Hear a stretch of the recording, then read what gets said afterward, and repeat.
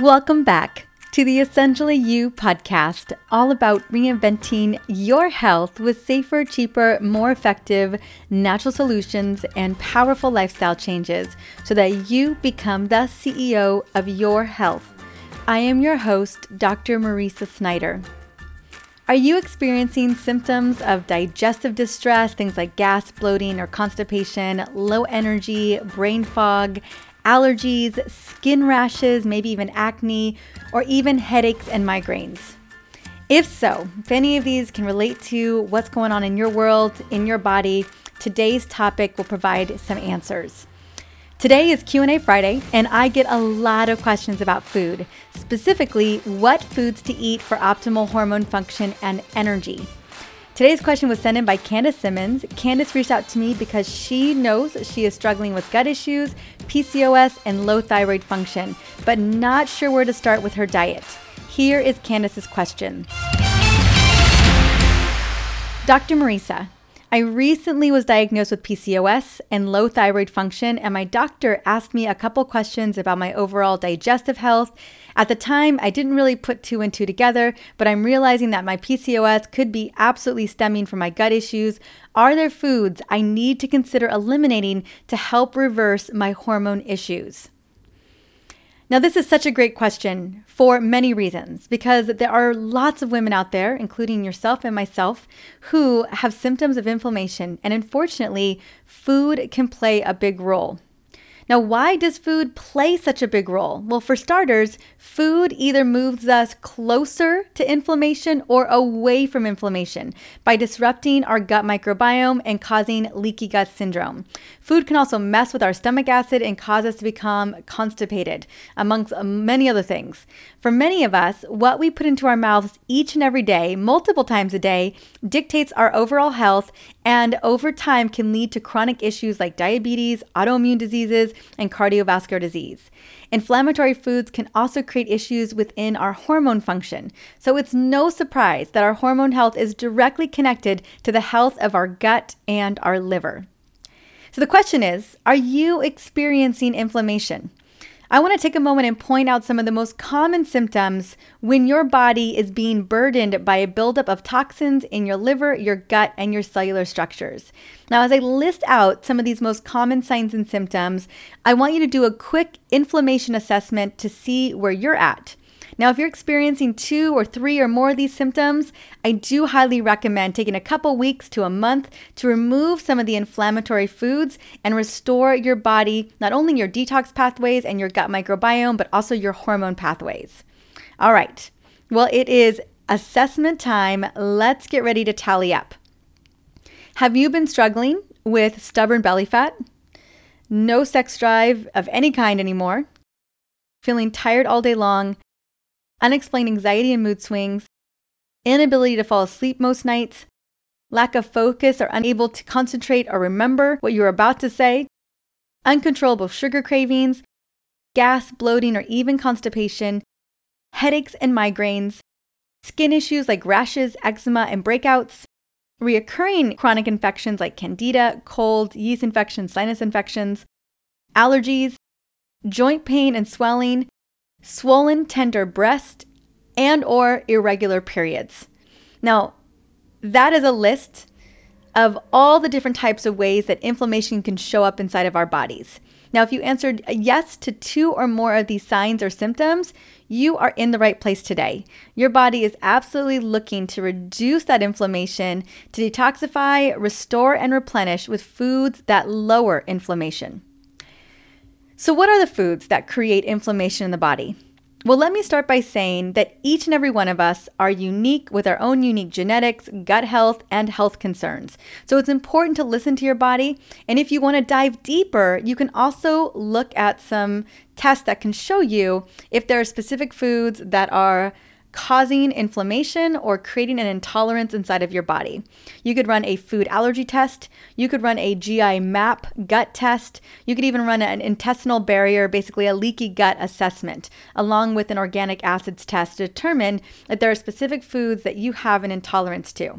Now, if you've never taken these tests and aren't anticipating taking them anytime soon, I want you to know that there is a great list of baseline foods that you can start with that oftentimes create inflammation in many of our bodies. Now, the list here is to consider removing from your diet, because I know people ask me all the time, again, what food should I remove? And I have ran through thousands of people through my detox program where we remove these foods. This is based on a lot of research that I've done over the years. And I'm always amazed. Well, never fully amazed. I'm always excited and elated at the level of results that we get when we just start to remove these foods for a short period of time. So here's the list. Number one, probably one of the biggest culprits when it comes to inflammation in the body is sugar and sugar substitutes. Next is gluten and other grains, corn, eggs, caffeine, dairy, nightshades, potentially depending on what's going on with your body, processed foods, and processed meats along with red meat. Now, these foods drive inflammation and may even specifically be causing some of your worst symptoms. These foods are the most common culprits for hormone issues and menopausal symptoms and are linked to insulin resistance, estrogen dominance, thyroid dysfunction, and even more. So let's take a quick tour of these particular foods that I recommend removing at least for a couple of weeks to a month, because your body then lowers that inflammation, your gut and detox pathways are back up and running, and you begin to feel better. You begin to see some of those inflammatory signs and symptoms dissipate and go away. Again, first on that list was sugar and sugar substitutes. We know that sugar causes insulin spikes and leads to excessive fat storage, particularly around the belly. It also affects your cortisol levels, in turn disrupts the delicate estrogen and progesterone balance inside of your body. Insulin also wrecks your liver. I always tell people pre-diabetes and diabetes is a liver issue more than anything else. We've got to get that liver back up and running. And so when we have too much sugar in the system, it definitely burdens our liver. Next is gluten. Now we know that gluten for many people creates an inflammatory response in your gut, brain, and thyroid. Concerns around gluten is that ultimately it can get into the bloodstream and also create autoimmune conditions like Hashimoto's. So gluten is always something to test and look at to see if your body responds to it or not. In the same vein as gluten are grains. These can also increase gut inflammation that contributes to digestive distress, leaky gut, irritable bowel, and a decreased number of essential substances like serotonin that are produced inside the intestines. So sometimes I recommend that you just give up all grains altogether. Grains, gluten, all of it, even for 14 days. There are a lot of other carbs that we can get in, things like sweet potatoes and squashes and vegetables, cauliflower rice. There's lots of different options that we have that can replace grains and gluten and definitely give your body an opportunity to reset.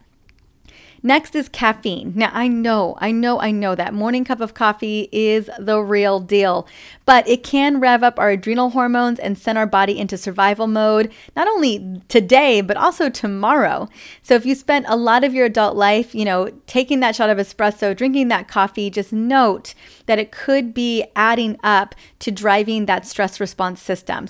So I always think giving any caffeine a break for a good 2 weeks to a month, it's always a great idea just to see how your body responds. If you're feeling like you've got lots of mental chatter, you're feeling overly stressed, you're feeling burned out, caffeine so often isn't doing us a ton of favors. If anything, it's causing to make the problem worse. Next on the list is dairy. Now, dairy can also create, and many people know this, right? They've got lactose intolerance. It can create inflammation and mucus and phlegm. So often respiratory issues are exacerbated by dairy. So it's one of those things that we know that we should probably put to the wayside. Now, the beautiful thing is because so many of us have a lactose and a casein digestive issue that there's a lot of substitutes. There's cashew everything. There is almond milk. There's coconut milk. Name it. There's coconut ice cream, cashew ice cream. There's all the things out there that we can substitute out. Just be really mindful that you're working with a product, like if you're subbing out dairy products for non-dairy products, that they're organic, that there's not a lot of processed ingredients, because sometimes when we try to make dairy products, often we see a lot of extra ingredients. So it's easy to sub out, definitely worth subbing out. For one, I can't do gluten. I can't do dairy. Sugar has never been my best friend. So those are foods that for me are pretty much out of my life altogether. Next on the list is nightshades. Now, nightshades are specifically, they can be an intolerance for people specifically with an autoimmune condition or someone who already has existing gut inflammation, maybe acne and joint pain. It's not always obvious if you have a nightshade issue or not, so it absolutely is worth looking into testing. If you do have an autoimmune condition, it's absolutely worth giving up nightshades for at least a month because they could indeed be causing further inflammation. Now, nightshades are things like tomatoes, peppers, eggplants, goji berries, bell peppers. Those make up the nightshade family. Next is processed foods, meats, eggs. Again, these can be loaded with hormone imposters and that you definitely do not need to be ingesting. These substances can create estrogen dominance inside of the body and could lead to tons of inflammation on a cellular level. So again, I always have a rule, like if you can't pronounce what's on the packaging, if it's more than 5 ingredients on the packaging, it's probably not worth eating. Try to stick around the perimeters. My 3 staples for food is always healthy fats, clean proteins, and fiber. Now, fiber includes veggies, fiber includes fruits, fiber includes some nuts and seeds. It really depends. There may even be some of you where nuts and seeds are off the limits. It just really depends on what you've got going on. But definitely processed foods and processed meats are a no-go. We also know that for some reason, eggs have a way of creating inflammation. I love eggs, but I've definitely had to limit eggs in the past to really give my body the chance to reset, especially with an autoimmune condition. Last is red meat. Now, I know lots of people would argue that, we've got grass-fed, organic red meat, but hear me out. Consuming red meat regularly can raise your estrogen levels. If you're in perimenopause or menopause, you may already have a higher concentration of estrogen in the body, especially in perimenopause. And eating excess amounts of red meat can actually even increase estrogen dominance, leading to things like fibroids, leading to things like heavy bleeding and fibrocystic breasts, migraines. And so I find that figuring out whether red meat is a concern or not is always worthwhile. So giving up red meat for 14 days is usually enough time to figure out if red meat is causing these issues. I say 14 days is a great time to detox from red meat. And then when you bring it back, make sure that if you can, focus on the cleanest red meat you can, grass-fed, organic red meat. That would be my goal. If you can have like a local market where you can get really great red meat, that's always a go. Or things like lamb, things like bison, things like buffalo, whatever it is you can get your hands on. We do a lot of bison and lamb here in our house. And also fish. Fish is a great option as well. Now that you have the list, that's the whole list of kind of the biggest heavy hitters, you now can just determine which of these foods are worth removing from your diet for 2 weeks to 30 days. And if you find you're doing phenomenally, you may even want to continue. I have given up all these foods for 6 months to 9 months at a time and have felt incredible doing that. And when I have brought things back in, it's been grass-fed red meat. It's been, what else? I've brought in eggs occasionally. And I have, that's pretty much it. Those are the only things. And nightshades have never really been a problem for me. So nightshades are usually on my I can eat list. Now, if you want to go even more in depth, I do have a 14-day detox program where I remove all these foods for 14 days. And again, I'm always elated to see the results that our amazing participants, our detoxers, get when they do this program for 14 days. So if you've ever been considering, especially now since we've been home for many, many months, a gentle yet effective detox that takes out all of the guesswork, that gives you the recipes, the meal plan, the whole kit and caboodle. So all you got to do is get the food and make it. It's super, super easy to follow.